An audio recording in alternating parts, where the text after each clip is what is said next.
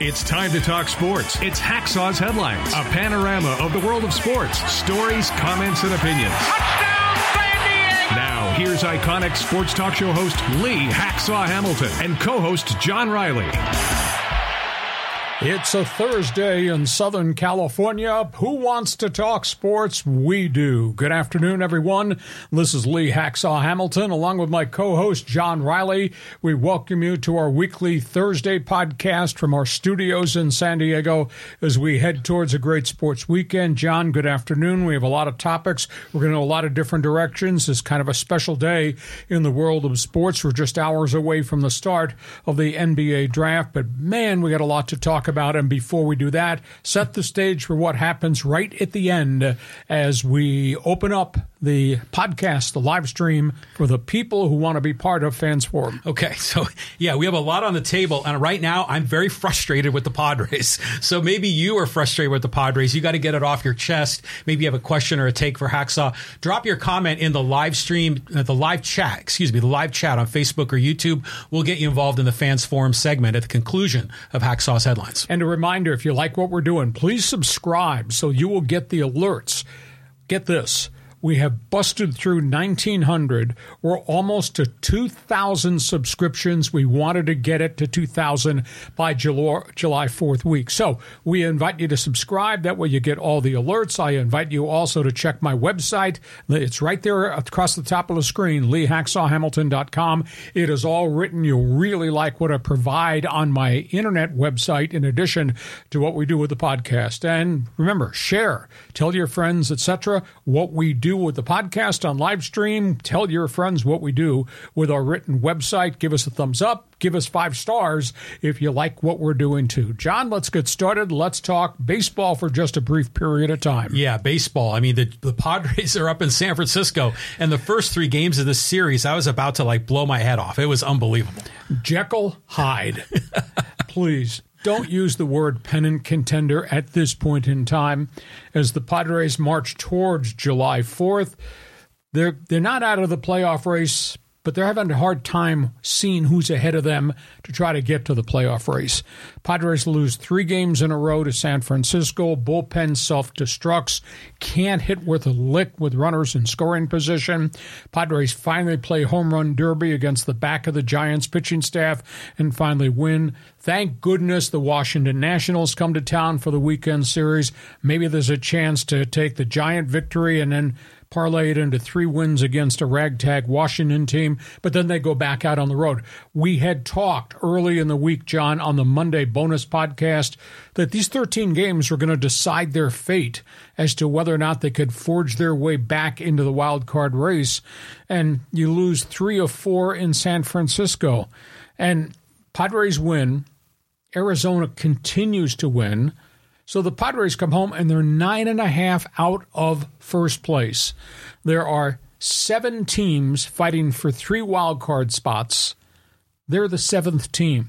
They'd have to get hot, and they'd have to have somebody else start losing, and they'd have to vault a whole bunch of people to get into the wild card race where you say, I feel comfortable catching the Dodgers, catching the Giants, catching whoever is in the other division. So it's a big issue. Padres have gotten much more aggressive on the base paths.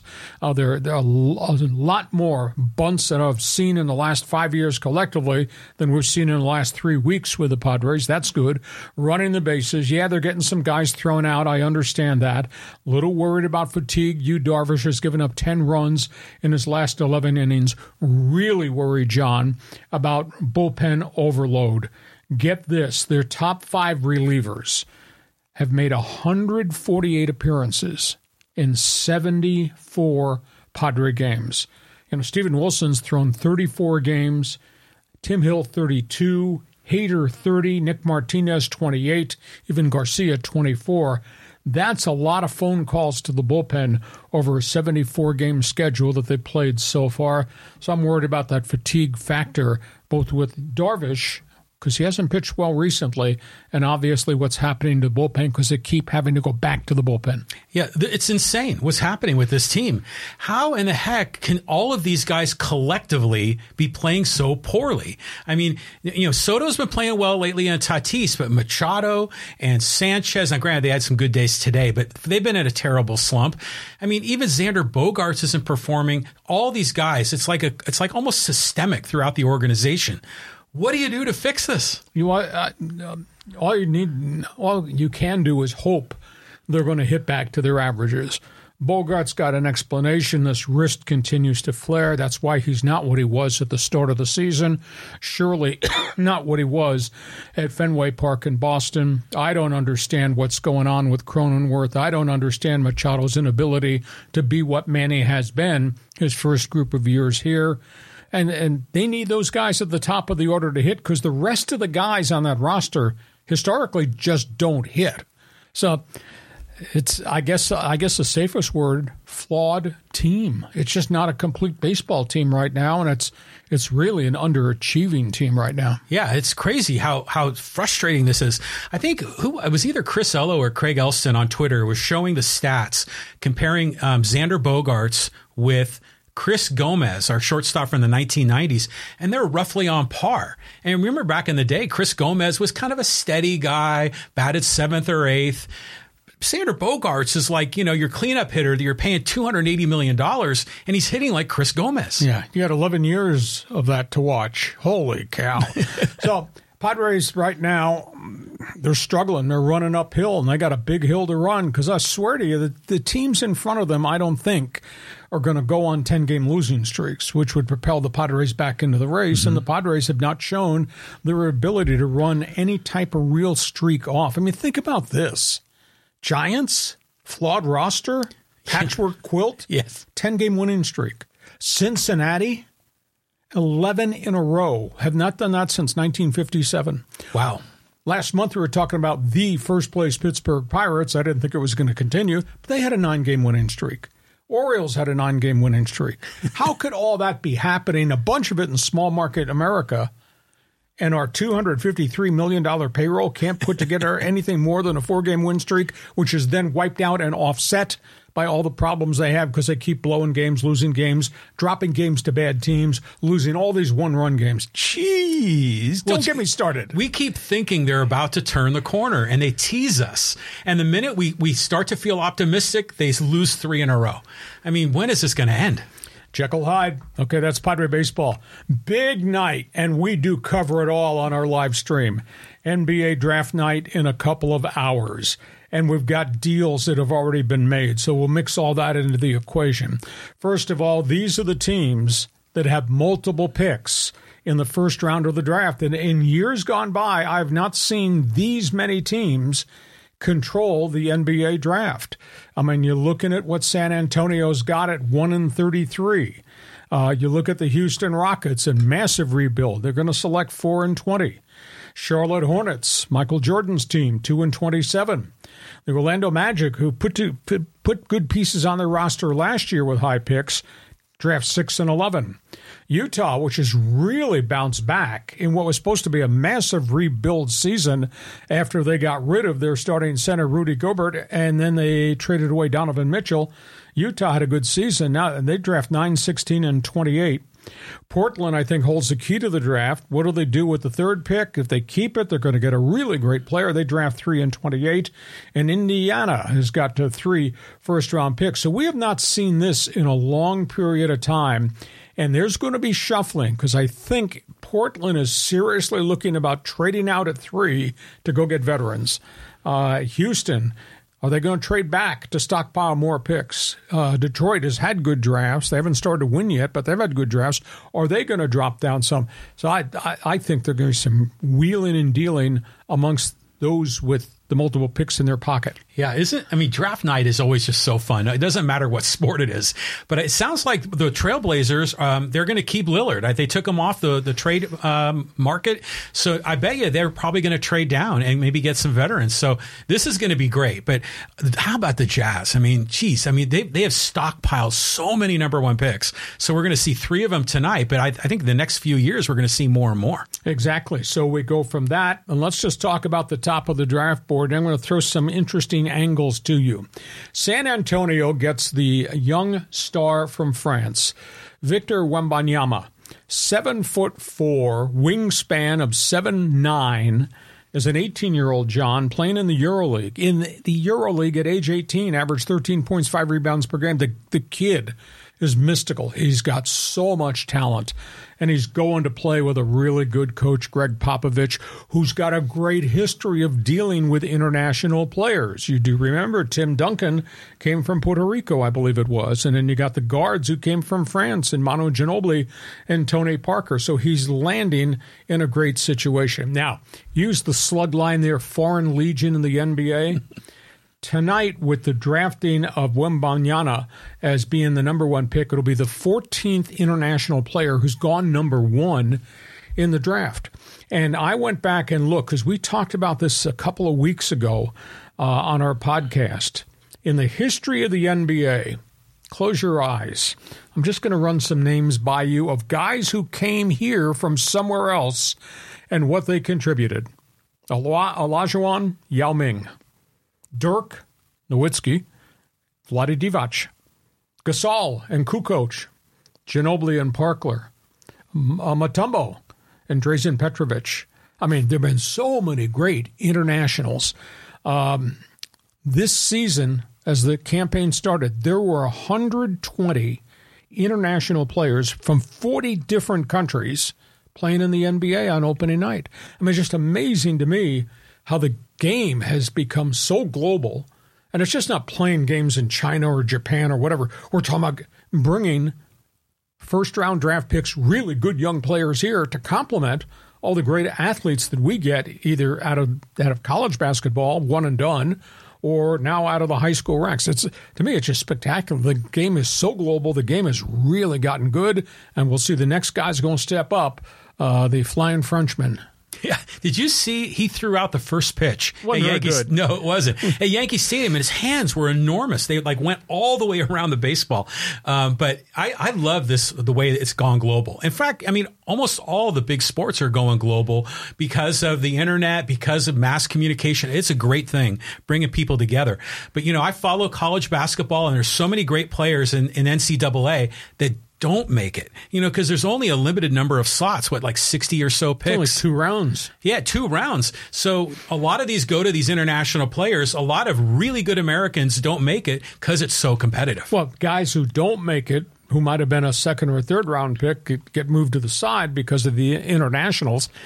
They can sign free agent contracts. They sign 2-way contracts. They can go to the NBA G League, etc. I remember back in the day, I used to work in Phoenix, and I covered the Phoenix Suns nonstop. The draft was 9 rounds. 9 rounds. Yeah. Now it's really different. Okay, so I can't wait to see what Wemby is. That's what they're calling him in San Antonio. Okay, what he's going to be like as a player.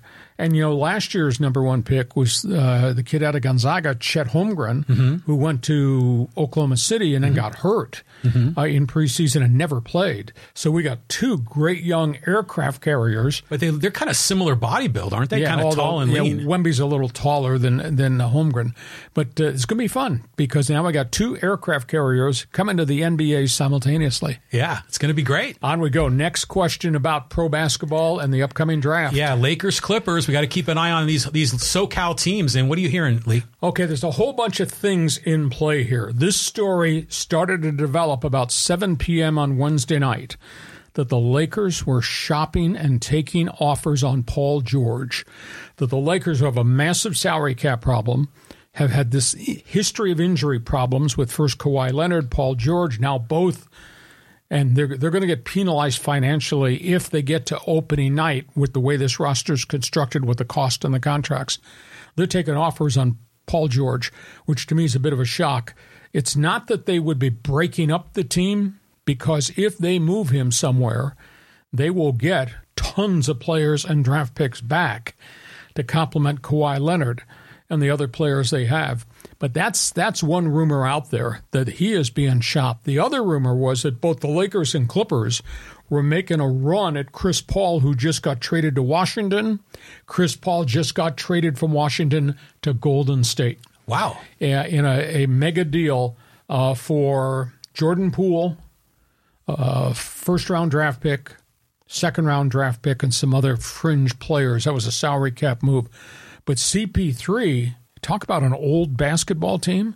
Chris Paul at 38 is joining Curry and Klay Thompson and maybe Draymond Green coming back. Mm-hmm. That's kind of a weird move to give up a young Jordan Poole.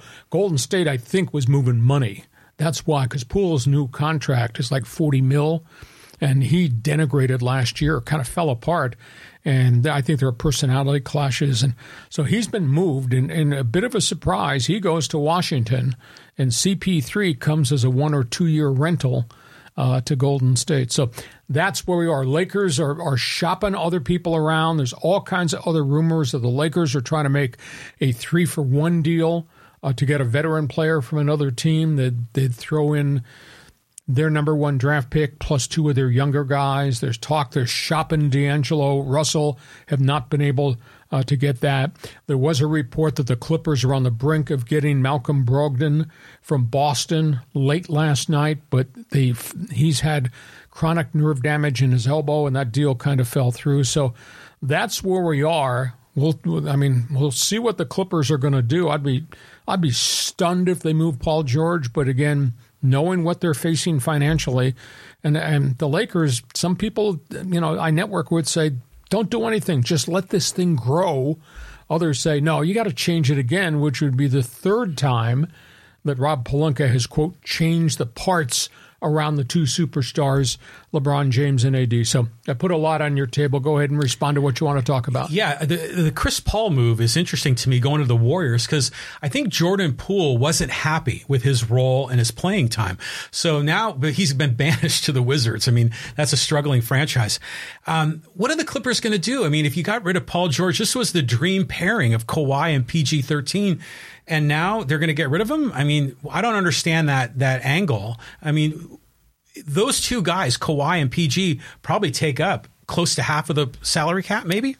Well, I think they're both slated to make $46 million next season. Wow. And that eats up a lot of the cap.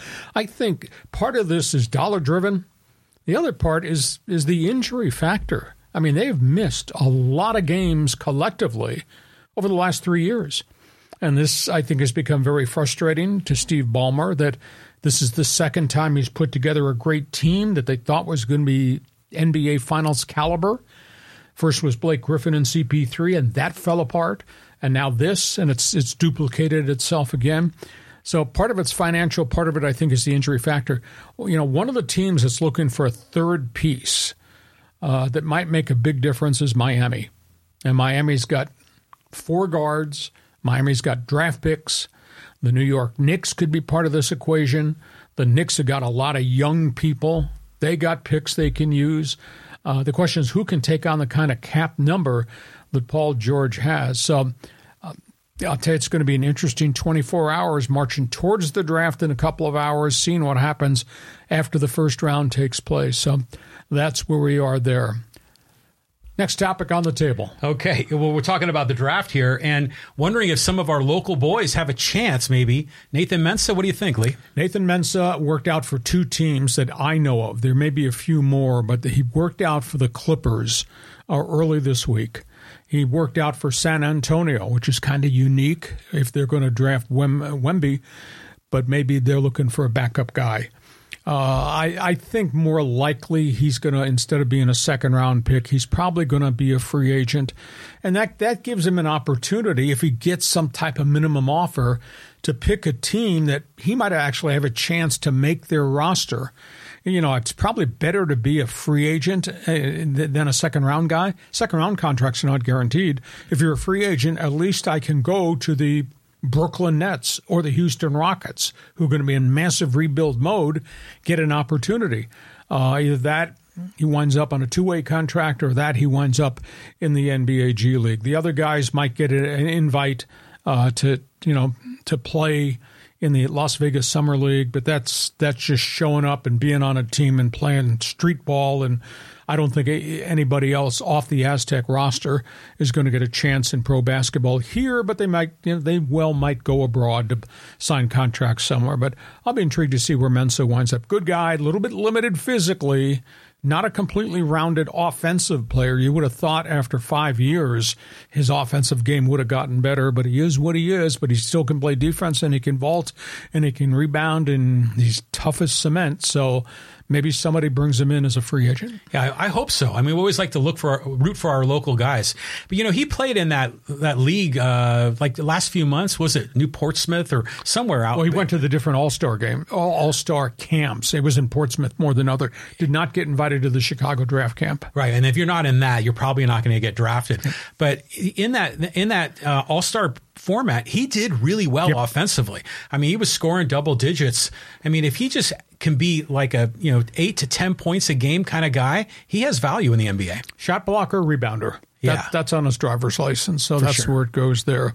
Okay, from that, let's tell everybody again before we go to the next topic on the table about subscribing to what we do and how they can join us at the end, because we'd have a spare chair over here for the Fans Forum. Yeah, so you can get involved in the Fans Forum segment. Just drop your comment or question in the live chat on Facebook or YouTube. We'll get you involved. And yeah, be sure to subscribe wherever you get your podcasts.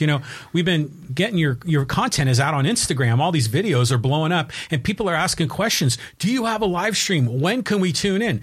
So spread the word, share the love, and let people know about Hacksaw's headlines every Monday and Thursday at 3 p.m. Pacific. Yeah. And check my website, leehacksawhamilton.com. And remember, as John says, subscribe and share, because we're cracking 2,000 subscribers in just under 9 months, which is kind of moving at warp speed here. So we invite you to be part of it, and check my website too, because it's all written content, leehacksawhamilton.com. On we go. Let's talk football. Okay, so this is all about the Mountain West Conference, and San Diego State. They're still scuffling here, right? There's been no solution, and now they're both really dug in a beachhead. San Diego State asked for information, asked for some special things to happen.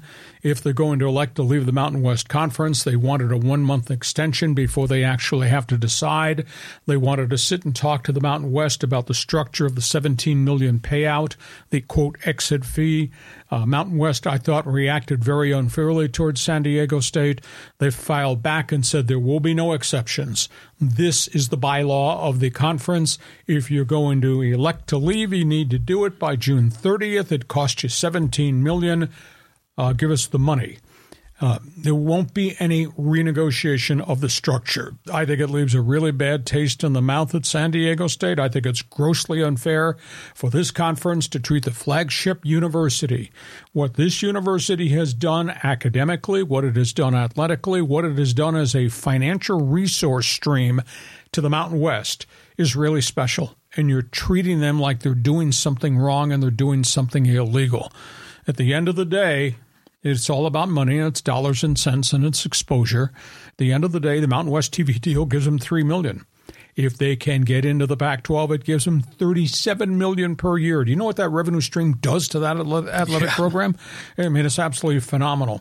I would think that San Diego State just writes the letter and then hopes or asks the Pac-12, give us a commitment now, so we will have the step that we can make as we exit this as badly as these people in Colorado Springs are treating them. I'm a little bit surprised on social media, and I'm a little bit surprised with the responses I get. People who follow San Diego State, for some reason, don't seem to be in a rage about this. I'm in a rage, and I didn't even go to that school. Well, it's tough because the Aztecs have brought a lot of prestige to the Mountain West. Exactly. I mean, without the Aztecs, not just in basketball making the NCAA championship, but the football program's been pretty darn good too. But I have a question for you, Lee. So if they paid $17 million to get out of the Mountain West before the end of this month, do they still lose out on revenue that came from their performance in the NCAA tournament? No, I think that is all what's called shared units, and everybody gets a cut of that pie. That the Wyomings and the San Jose States, and they all get a cut of that pie. But I don't think the Mountain West would then take that $6 million check that they were supposed to get. I think they would get that revenue because, quote, they earned it. Yeah. Now they'd have to turn around and write the check for $17 million, and off we go there. So that's a story. We'll see where it goes in the next calendar week as we march towards June 30th. Now, we got the other story, and this is kind of evolving. Yeah, Matt Araiza, I mean, we were just talking about it before we got started on the podcast. You saw him on HBO. He said he had a lot to say. I saw it was almost like a documentary. It was a sit-down interview with Andrea Kramer. It involved the police officials. It involved the lawyer who was suing Matt Araiza, and he was really outspoken. And he had said some things on HBO I had never, ever heard or seen written. And I'll just give you just very briefly the quotes. He said, "I was stupid. What I did in that 15-minute window of my life at that party, I was stupid." That's the first time I've ever heard him admit that he was dumb for what he did. Quote, "The woman came on to me. Quote, it was her intention to have sex. Quote, she told me she had sex with other men. Quote, she said she was of legal age. It was consensual. We went back to the house after we had 2 sexual liaisons. She was not drunk. She was not unstable." That's what he said. He turned around and he condemned the media. I saw a video clip of Stephen A. Smith, who was screaming on ESPN, "Gang rape, you're going to jail." Judge and jury on ESPN, loudmouth. I thought that was really unfair. Saw another film clip of Pat McAfee, internet sensation, almost the exact sentiments, convicting him before there was any evidence. So he was really upset at that. He said, "You don't have to believe me," Matt Araiza. He said, "Believe the police interviews, 35 witnesses, 9 different videos. Believe the documentation the police have from the witnesses that this girl was going around that house saying, telling men to F me. Believe me, I was never in that house. There's no video. There's no conversation. All of her friends said I was never in that house. Believe me." And you could almost get the feel. He had to bite his tongue to say more. But he said, "They robbed me of my name. They robbed me of my reputation. They robbed me of my job." And then he said, "I am suing that lawyer for defamation of character," because that lawyer went on social media and kind of convicted him before the investigation was ever completed, before the information was ever made available. It was pretty strong stuff and pretty specific stuff. I mean, if he's suing people, why would you not go after Stephen A. Smith? I saw what Stephen A. Smith said. I thought that was just bleeping irresponsible. Yeah, it was tough. I mean, especially we, gotten to know Matt Araiza as he rose up and became the punt god. But I'll tell you what, it's interesting that he is fighting back so aggressively. Usually in these situations, even if the guy maybe wasn't at fault, they typically like to sort of let the story fade away. But Araiza's standing up for this, and he's innocent. It was consensual. If we believe everything that they've said, he should be standing up for his own reputation and his own credibility, because he's got a big time career right in front of him, and a lot of those teams have been spooked to sign him. Andrea Kramer talked to 6 different NFL general managers and just got a wide variety of anonymous responses. One said, "I have a 14-year-old daughter. I could not sign him." Another said, "The women in my front office would be really upset if I signed him." Another said, "What's the truth that's going to come out in the lawsuit if it ever goes front and center?" Another one said, "There are more punters in the world than there are NFL teams." You can go get a punter on any street corner. Yeah. And the most realistic one was Joe Douglas, the only one that identified himself, the general manager of the New York Jets who worked him out, who indicated, if we have injuries, we will bring him on board, probably on our developmental squad. And that may be the sentiment other places. If Cincinnati suffers a catastrophic injury at punter, or it happens in Detroit or Seattle, maybe he'll get an opportunity. But John, I think you're really correct. He's really trying to rally his career and question the credibility of the people that made judgments. You know, back when this first broke, I remember on our podcast, you kind of looked at me and I could read your eyes. We were talking about a pretty touchy issue, but back then I said there's a lot of gray area here we don't know about. Mm-hmm. There's a lot of he said, she said we don't know about. Let this thing progress through the probe and the investigation, and then finally they didn't press charges because there was, I think, too much gray area, and there were conflicting statements. And so we'll see where it goes, but I'm sure you'll be able to find the HBO Bryant Gumbel series. It aired last night, and you can be the judge of what he was saying, but I just kind of gave you the capsule summary. Yeah, I'm going to check that out. But, you know, he's innocent. They dropped charges. Meanwhile, there are other guys that have gone to jail, and they've been, you know, back in the league. So hopefully these teams give him a shot, a second opportunity. Remember back in the day, the Raiders used to always take some of these so-called, not saying Araiza is a bad character guy, but they would. The Raiders would take those guys. They don't really do that anymore, do they? No, because these guys get disciplined by the league. Yeah. I mean, there's a lot of discipline that gets handed out for anything and everything. You know, Tyreek Hill, Miami's in trouble, allegedly assaulted a guy at a marina over the weekend. Jeez. Punched his lights out. Now, is he going to be charged? Supposedly, he's going to be charged for assault. Well, that goes in front of the league. Mm-hmm. You know, and all these guys who create minor stupid things, create major incidents, do something horrific like Henry Rugg of the Raiders, the 153-mile-an-hour drunk driving accident that killed a woman. The league deals with these guys as they go along. So I don't think Araiza is going to get disciplined by the league because he was never, ever charged, and, quote, it was consensual. Okay, that's a topic on the table. Let's go from football. We got something different here because we got NBA draft a couple hours from now, and a week from tonight, we got the NHL draft. The NHL draft. I mean, I'm fired up. The Ducks are like a promising organization here. They got the new coach. I mean, what are you seeing here, Lee? Well, here's the story, because the Ducks are drafting number 2 in the draft for the hockey fans out there. They're going to get the chance to get one of the top young forwards, either from the collegiate ranks or from Europe. And what I confirmed, and I was not aware of this, because the rules as to how the goals get access to players, the rules have changed.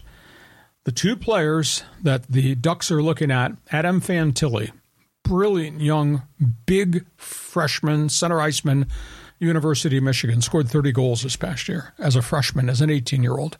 He is one. He'll be on the board at the second pick when the Ducks choose. Or 6'3" winger Leo Carlsson, who plays in Sweden. I think he scored 16 goals, which is pretty significant for an 18-year-old.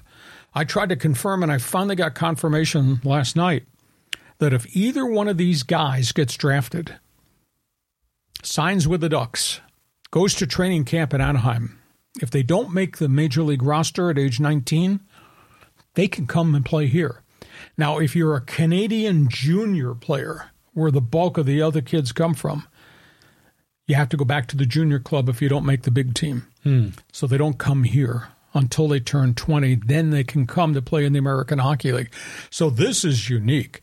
If either one of these kids, if it's not Fantilli, if it's not Carlson, either one of these kids don't make it up there, they could be assigned to come here and begin their pro careers. And you take that number 1 pick, which is really high, and you add it. They've got 5 defensemen coming in who are now age 20 or are Europeans at age 19 that can come to San Diego. I think are going to start the season in San Diego. I just think the potential of what the goals could be is going to be spectacular. And when I cover the press conferences, both with the Ducks' new head coach, Greg Cronin, and obviously Matt McIlvain, the Gulls' new coach, I was so impressed. And I wrote a column, and I think I've said it to you. I think the losing has ended in Anaheim, and it was a really bad season last year here with the Gulls. Losing has ended in San Diego. This is fascinating news, the fact that whoever that number 1 pick is going to come here or could come here. That's exciting for San Diego hockey fans and for Ducks fans, too, especially if they make the big-time roster. But, Lee, let me ask you, if you look at some of the all-time greats in hockey, did they break into the NHL when they were teenagers? Guys like Gretzky? Oh, Gretzky did, because Gretzky cut his teeth in the World Hockey Association as an 18-year-old. See, the NHL had old rules that you could not come unless you were 20 or 21. Well, the World Hockey Association came into existence, and that's how they laid their foundation. They went after NHL goaltenders, and they signed a bunch of them, and they went out and they signed all these 18 and 19-year-old kids. Gretzky, Mark Messier, all the guys that wound up going to Edmonton that made the Oilers so tremendous. So that's how the World Hockey Association announced its presence, by signing these guys to contracts that the NHL would not allow their teams to negotiate on. So now the rules have evolved, and there's been a big discussion of late. Should we put the draft age back to 20? Because is it really right to have an 18 and 19-year-old who's not ready to go play? And do you want to strip the junior teams of all their stars? Because that's a business too. I mean, you're in Kingston, Ontario, and that franchise is the team in that community, and all these other places across the Ontario Hockey League, the Quebec League, and the Western Hockey League. So the NHL keeps going back and forth. What should the draft age be? Should we have an exception rule where you can draft an 18-year-old and send them to the minors? Or do we keep it intact so we keep the junior teams, the Quebec Remparts, et cetera, really viable by sending their superstar back at age 18 and 19 to play one more year in junior? So the rules have changed. They continue to negotiate that. Okay, from hockey, Pro Golf Tour continues to be a topic on the table. Yeah. I mean, have they reconciled? Have they come together officially yet, the LIV and the PGA? PGA Tour is in Connecticut this weekend for the Travelers Championships. On Wednesday, the PGA's leadership, not their CEO because he's got health issues, he stepped away for about a month. But the two leaders of the PGA have stepped in and met with the players this week. And they just flat out lectured the players because the players' response over the merger with LIV has been really negative. And their comments were in the lecture, we have a business model. We are forming a different venture with the European Tour and with LIV's financing. It's going to be called NewCo, new company. NewCo is going to run everything business related to the PGA Tour: money contracts, merchandising, marketing, sponsorships, etc. But they told them, PGA is going to run that. We are going to run NewCo, the business side. And by the way, you guys who are loyal to us, you're going to get a cut of the profits from NewCo. By the way, we are running all the golf tournaments here, abroad, and anything new we create, it'll be under the PGA flag. So they were just really strong, and they said, we don't have the formula yet, but please understand the guys who defected to LIV are going to pay an entrance fee to buy their tour card back because they violated their tour card. So it was rather a strong lecture from the PGA, but I'm sure there's a lot going on behind the scenes about the absolute structure of what they're going to do and who's going to run it on behalf of the PGA, and I think more data will come out. And I do think the blow-up and everything that came out initially has kind of subsided. I think there's been a cooling off period. Yeah, well, I think people are realizing how much money's on the table. Oh, enormous volumes. So they're looking at that. But, it's funny. We talk about, is this a merger? Is it a takeover, a buyout? Even in the corporate world, they talk about mergers, but they're never really even Steven 50-50 mergers. See, once we get a look at that org chart of this new organization, who's the president, who's the CEO, if they're coming from LIV or PGA, that will tell the story of who the top dog is. Well, Jay Monahan, who's on a health leave of absence right now, is the CEO of the new group, NewCo. He will be the CEO. Now, there'll be LIV people beneath him. I don't think Greg Norman's going to be part of this equation at all.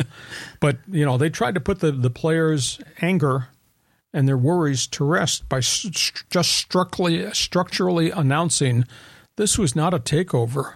This was a merger, and we're calling all the shots going forward. So it'll be fascinating to see if this kicks in for 2024, or do they need another window to get it all done correctly, and maybe it won't launch till 2025. But to me, the LIV paid money. They paid $3 billion to make this merger come into place. So That's where we are. One other topic on the table, and then get ready. Hey, you're watching on the live streams. Get off your ass and get on and send us a question. Fans Forum is just around the corner, but we got soccer to talk about. Yeah, I mean, Megan Rapinoe, the U.S. women's team is coming together here.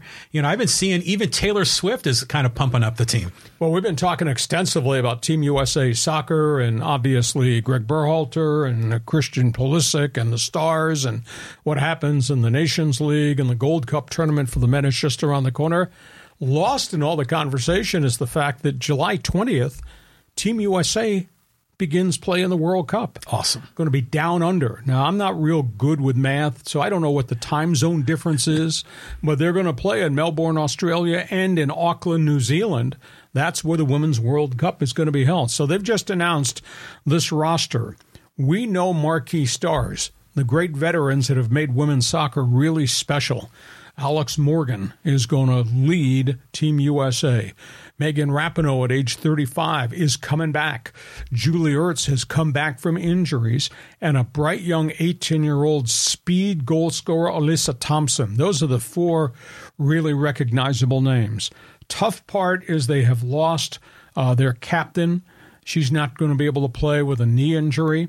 The other unique thing is the marquee names somehow going to be complemented by 14 rookies who've never stepped on the pitch in international World Cup competition. 14 young U.S. women will be part of that roster. And they'll play in Group E. They will play Portugal. They will play Vietnam. They'll play the Dutch in Group E play. And it all starts, circle your calendar. I don't know what you're doing, but I know what I'm doing on July 20th. First round game, Team USA in action in the World Cup. So fascinating going forward. Yeah, that's going to be a lot of fun. I mean, following the women's team because the women have come so far, Now, are they the favorites going into this? I know they've won a number of cups. Well, they won back-to-back World Cups. And, I mean, they've been knocking at the door prior to that. I think they have to be viewed as upper echelon, probably the one that come out of their group. But, boy, you got so many young players, new goaltender, and 14 rookies. Mm-hmm. That's a lot of people who've never walked on that pitch and actually done that in pressured times. But it's Team USA, and they have grown so fast and become so really good globally. And America is going to be waving the flag on July 20th. Oh, you know it. I mean, especially when the Wave play over at Snapdragon, they get big crowds there. I mean, it's nice to see women's sports, particularly women team sports, really getting a lot of fans and support. So it's just going to be a great summer for soccer. Okay, ready, set, go. Fans Forum. Who's got questions? We got answers. Just fire away here, John. They're your best friends. Yeah, here we go. This is from Justin C. He says, did the Chargers hire Kellen Moore because they know he would take a low salary for an opportunity to be a head coach in the NFL? Well, when they fire Staley. I'm sick of these first-timer head coaches. It wouldn't surprise. Well, Kellen Moore had accomplished a lot in Dallas. They'd been beset by injuries. Last year, I think, was a bit of an aberration. The year prior, Dak Prescott put up some really good numbers, and he had suffered a really bad injury. Last year, the Cowboys' offensive line was just shredded. I mean, they lost their left tackle, their right tackle, one of their guards. Their center had to leave football. They just weren't the same football team. I guess to a degree, maybe he was forced out by Mike McCarthy, who I think, came to the conclusion, I want to run what I want to run, and let me call the plays rather than him. That being said, this guy had done some really good things with Dak Prescott. So I don't think there's any phony baloney here. I think this guy's on a fast track. He's interviewed for college jobs. He's interviewed for a couple NFL jobs. So I wouldn't condemn him yet. Now, he goes in and he works for Brandon Staley. Staley's turned the offense over to him. And Brandon Staley's run, I don't think they've had guys with this kind of creative juice. And he walks into a good situation. I mean, you got Justin Herbert, and you got 3 pretty good wide receivers. You got a pass-catching tight end. You got Austin Eckler, and you got the quarterback. And you got a rebuilt offensive line where they've spent all these resources to get number 1 draft picks to play up front. I just think offensively they're going to be dynamic. So I'm not critiquing Kellen Moore because I do think there is a track record. He's been on a faster track to become somebody's head coach.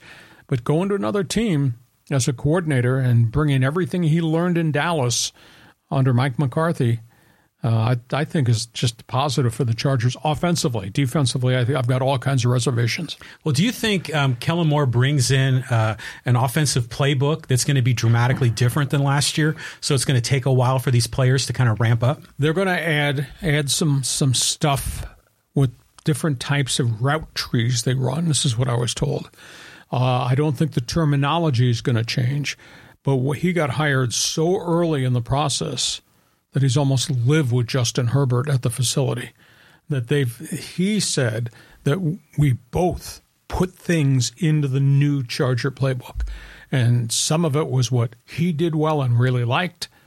Some of it was what we saw in video, how he linked up with the receivers in the different routes. And some of it was my stuff that came from Dallas and the route trees and how we build what we run, whether that's throw deep, throw slants, throw outs, run the ball, play action, throw to the backs, different use of the tight ends. So you got bright minds. I mean, Kellen Moore's a bright mind. No doubt Justin Herbert is brilliant, maybe bleeping brilliant. So I think offensively the Chargers are going to be good. So I won't subscribe to what he said about another one-and-done guy who's cheap or failed. Kellen Moore's not failed. Yeah, it's going to be fun to see how this all turns out. I mean, they're getting ready for camps here pretty soon. End of July. Yeah, it's coming fast. Okay, here's a comment from Manny. He says, do you think that today's NBA draft will be a quiet one, or are there going to be multiple trades? Rumor mill is trades everywhere. Off the top of my head, are the Clippers going to trade Paul George? Off the top of my head. Is New Orleans going to trade Brandon Ingram? Off the top of my head. Is New Orleans going to trade Zion Williamson? Off the top of my head. How's Miami going to go get a third star when everybody now has stars? Off the top of my head. Is Phoenix going to find a taker for DeAndre Ayton? Off the top of my head. What Portland said last night, does it stay in effect with Damian Lillard? Will he get traded? Off the top of my head, these rumors that are flying out of Madison Square Garden that they might trade Julius Randle or they might trade their former number pick Obi Toppin. Are those going to deals happen? So that's just up here, what I recall from what I wrote down, that could happen. And, I mean, we've seen 3 big trades so far in the last week. I mean, the Brad Beal deal from Washington to Phoenix, the Washington deal late last night that sent Kristaps Porzingis to Boston, which I think was a hell of a transaction. And now the third deal that just happened as we were taking the air Thursday is the Chris Paul deal to Golden State. That's 3. There could be 5 more involving named players. And I don't. If the Clippers trade Paul George, wow, we're going to have something to talk about in bonus coverage on Monday. Wow. Yeah, it's going to be great. I mean, the NBA draft and all the drafts are just a lot of fun. You get all the guys out there, the analysts, and they're talking about what's going to happen, the rumors they're hearing. So it's going to be a lot of fun tonight. On we go. Got a couple more questions here, and then we'll get to social media. Yeah, this is from Emmanuel. He says, who remains as manager of their respective teams next year, Bob Melvin or Dave Roberts? Both teams are struggling. Both stay. Yeah. Now, Melvin and hitting coaches and front office and analytic people, they better figure out why these guys aren't hitting back to their career numbers. I mean, these numbers are really grossly down. If a guy's hurt and Bogarts is banged up, I understand why he's hitting 190 in the last month because of the wrist. But I have no understanding why Soto's not hitting 290 in Petco Park, and why Manny is having the worst year of his career. I don't understand what's happened to Cronenworth, except scouting reports maybe have figured him out. But it is a funk that is really bad. But I don't think that they're going to hit the eject button on Bob Melvin. And I think Dave Roberts is safe. Dave Roberts has got the highest winning percentage of any Dodger manager in history. That includes Tommy Lasorda. That includes back in the day Smokey Alston. But he's been beset by all these arm problems that they have. But yet the thing with the Dodgers is, parked over here in this right parking space next to the parking meter, they got all these live young arms that they're sampling out of Oklahoma City. And as long as those guys don't break down, they got more guys coming. And there's no doubt the Dodger veterans are just hitting the hell out of the ball, home runs, especially the top of the batting order. So I don't think, in all honesty, I don't think any of those guys are in jeopardy. But if A.J. Preller were to hit the eject button on Bob Melvin, if this turns out to be a non-playoff season, there might be some screeching and howling in San Diego. And I'll say this, and I like A.J., and he grew up next to the town that I grew up on Long Island, so we joke about it all the time. But if you fire this manager after the last 3 managers that you hired and you fired, do you think Padre fan can trust you to hire the next guy as the right guy? Because Melvin, Tingler, Andy Green, and the way they treated Bud Black, those are all his decisions. So there'll be some accountability if this doesn't work out. Like you say, we got 100-plus games to go in a season, but like I said, They got to pass a lot of teams to be a wild card team. We're fickle as fans, aren't we? You know, because you are. I don't know about me. I don't know what descriptive adjective or adverb you use to describe my style, but we want results, you know, and we're frustrated as fans, and we just want to point the finger at someone and say that's the reason that they're not winning.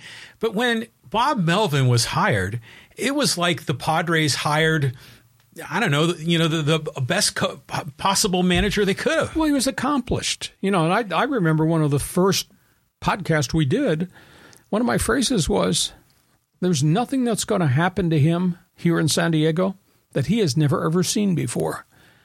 I mean, because he's been through adversity. He's been through teams who had good payrolls and failed. He's been through the horrors of working with the Oakland Athletics and no money, no running water in the stadium and all that razzmatazz. Now, maybe he's never had a stretch where he's had as many big money, big time productive players not play well.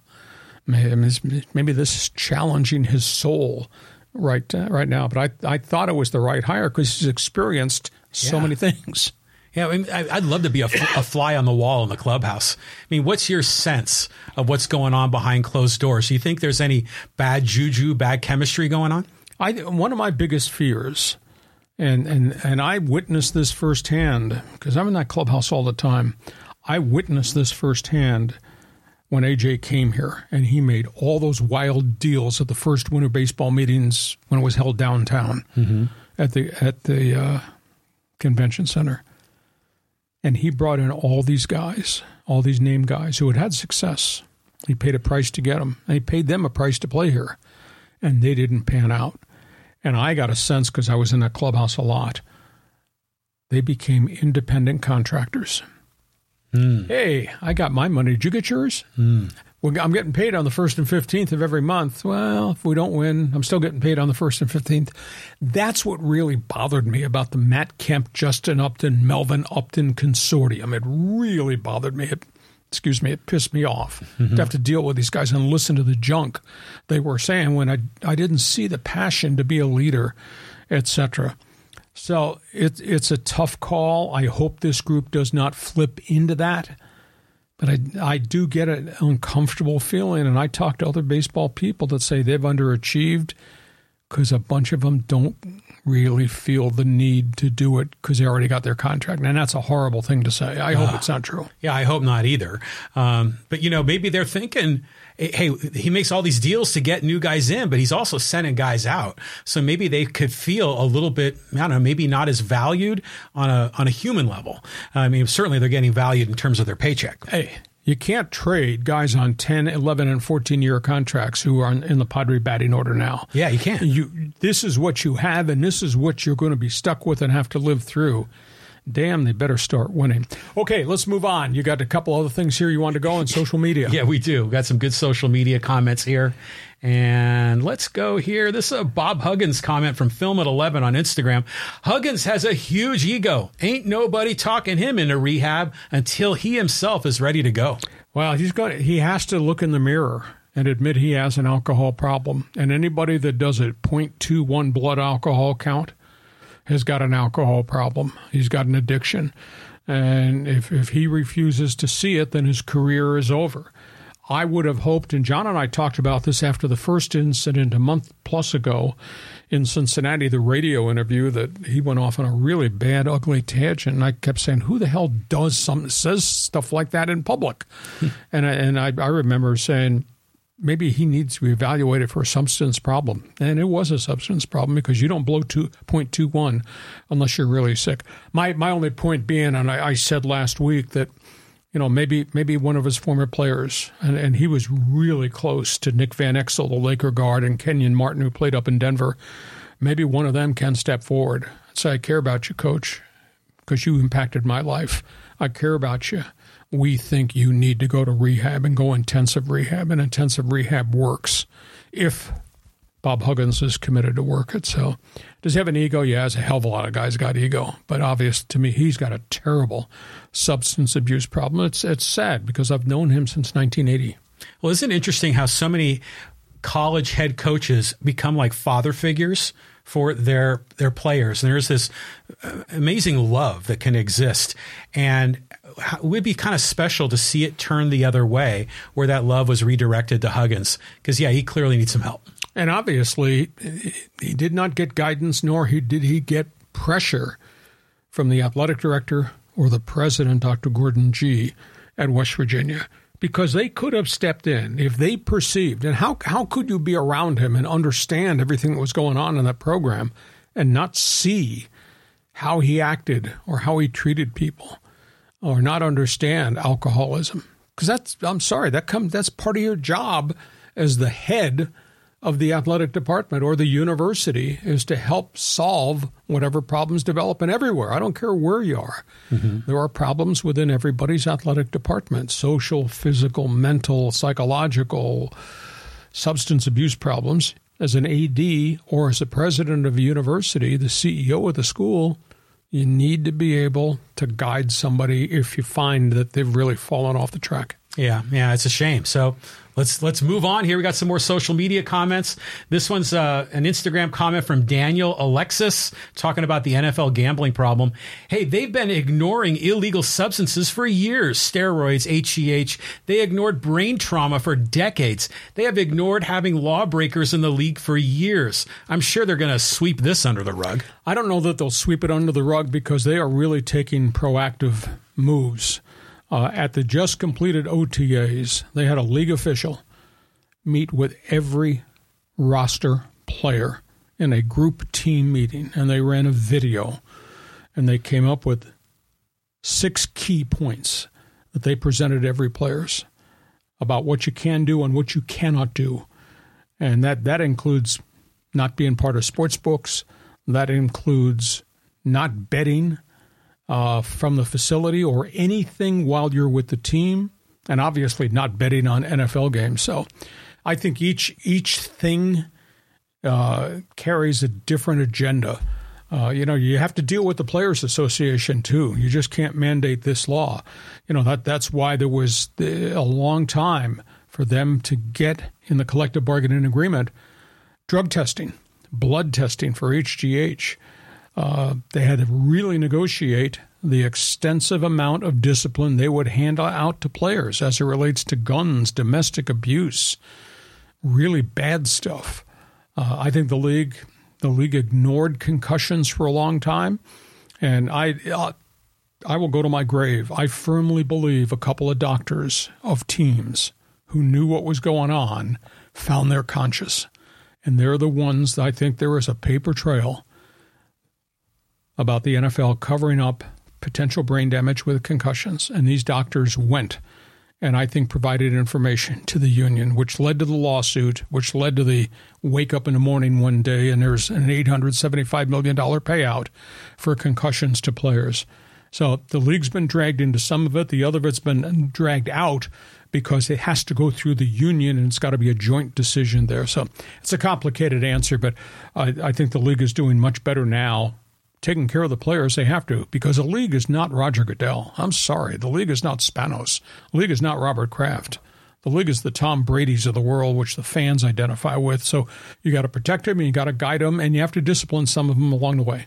Well, considering your long history as an NFL broadcaster and doing all the, in sports for decades, Have you ever gotten a whiff that some games are fixed or that there's been some funny business going on? No, not at all. You would never go there because why would anybody do that?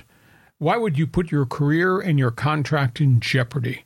Why would the league ever sanction anything like that? No, not at all. You think back a decade ago, maybe 15 years ago, how aghast we were when we found out there was an NBA referee, Tim Donaghy, that was betting on games with, quote, inside information. That, and the league responded really quickly to that. So now these are young, stupid guys who got a lot of time on their hands. They got a lot of jack in their pockets and looking to do something and make mistakes. They won't make mistakes now because the league sent a different executive into every one of the 32 camps last week, and they held seminars with the players.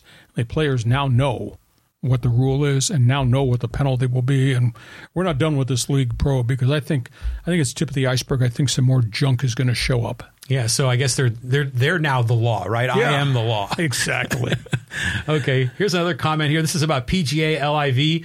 The war is over from Pinkalicious. He says, sorry, Smacksaw. The PGA Tour did not win. They look like hypocrites, and their players are livid. The real winners are the LIV and the Saudis because they made the PGA Tour cave in and blink first. Fact is, the PGA Tour lied to the fans and the public about their principles and took the money anyway. They will lose fans and viewers because they are now sleeping with the enemy, the boogeyman they were telling everyone about.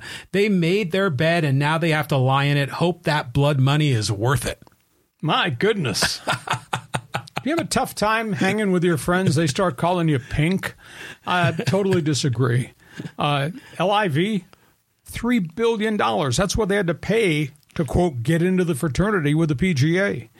What's the end result? Greg Norman's not running it. The Saudi fund is not running the new global PGA. NUCO, the company that's being formed, will be run by PGA executives.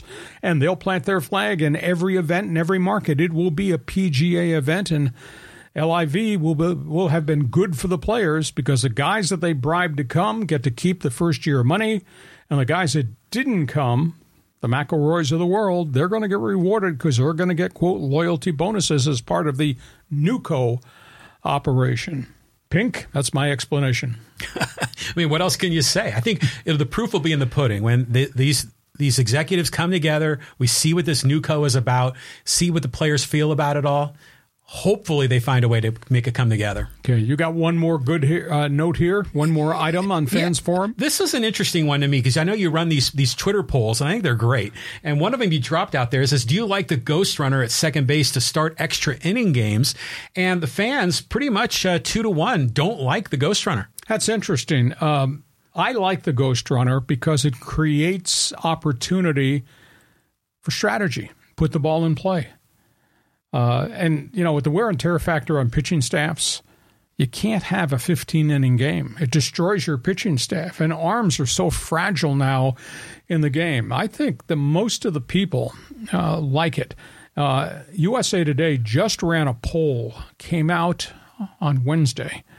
They interviewed 100 of the top names in baseball and asked them about the new rules that have been instituted, the shift, the ghost runner, the pitch clock, and the poll was like 5-1 in favor of the new rules because I think it protects the players. I think it obviously speeds up the game, which is good, and I think there's a lot more strategy. And I'll tell you, starting with a guy at second base in the 10th inning or the 11th inning or the 12th inning, yeah, there's pretty good pressure points there as to what you're going to do and how do your pitcher handle it. And maybe I'm in the minority, but I tend to think I like what they've done to the game. Yeah, I like the rules. I think this is a good rule because I remember, now this is kind of a crazy comparison, but when my daughter was playing softball, they used to play this way. They called it the international tiebreaker, where when in extra innings, they put a runner at second. And back then, I mean, granted, we're dealing with 10 and 12-year-old girls, but the first play they would always do is they'd lay down a bunt and advance that runner from second to third. You rarely see that in Major League Baseball. And sometimes I wonder if they really should do that, just to try to advance the runner, because anything can happen to get that runner coming home from third. But it seems like a lot of the testosterone kicks in, and these guys all want to hit a bomb, and they're swinging for the fences rather than playing small ball. Yeah. And they'll try to evolve the game. Now we've just come through really bad experiences with catchers blocking the baseline and the interpretation. And don't get me started on that. Although I tend to think that what goes around comes around, because I happen to think in the Padres-Tampa Bay game over the weekend when Manny Margot got taken out at home plate, it sure looked like Nola was really blocking the plate before the ball got there, and they never called it. Right. And then this interpretation of the rule in the Giant game, I thought was so far-fetched because the runner was so far up the line, and then the ball got there, and here's the catcher just waiting to apply the tag. I don't know that Sanchez was blocking it. Was his foot over the line, waiting for the ball? Yeah. But the runner was, I swear, John, was 15 feet up the baseline. Yeah. And the alternative, I saw in a White Sox game early in the week, John, you're going to stand in front of home plate and block me? I'm going to bulldoze you. Now, I might get hurt doing it, but I'm going to knock the ball and knock you into next week, and I'm going to touch the plate. Now, guys, they don't want guys doing that because of the severity of the injuries. I mean, this whole rule kind of came to be because of Buster Posey's very bad ankle injury years and years ago that knocked him out for a whole year. But I think I like the bulk of the rules. But, hey, you could tell me I'm wrong, but don't argue with me. I'm a talk show host. Yeah, that was awful last night when that call was made. Because to your point, he was up the line. The whole point of the rule is to protect the catcher, because they don't want a Pete Rose, Ray Fosse incident at home plate.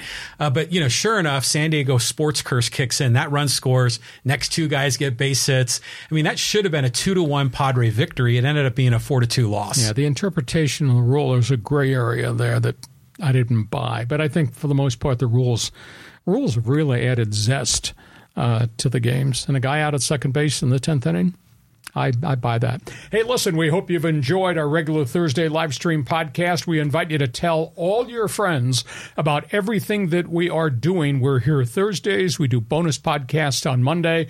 We put a ton of topics on the table. Please share. Tell everybody about what we're doing. Give us a thumbs up. Give us a 5-star rating if you can, because that really helps us. And if you haven't subscribed, pal, we're almost to 2,000 in 8 months, which is a phenomenal number. So who would like to be 1999 and 2,000 going forward? John, have yourself a great sports weekend. We'll catch you come bonus time on Monday. Looking forward to it, Lee. Thanks for being with us on Hacksaw's Headlines. Join us again for Hacksaw's Headlines on YouTube, Facebook, and Twitter. And find the audio version on your favorite podcast app. Touchdown, San Diego! For more content, go to LeeHacksawHamilton.com.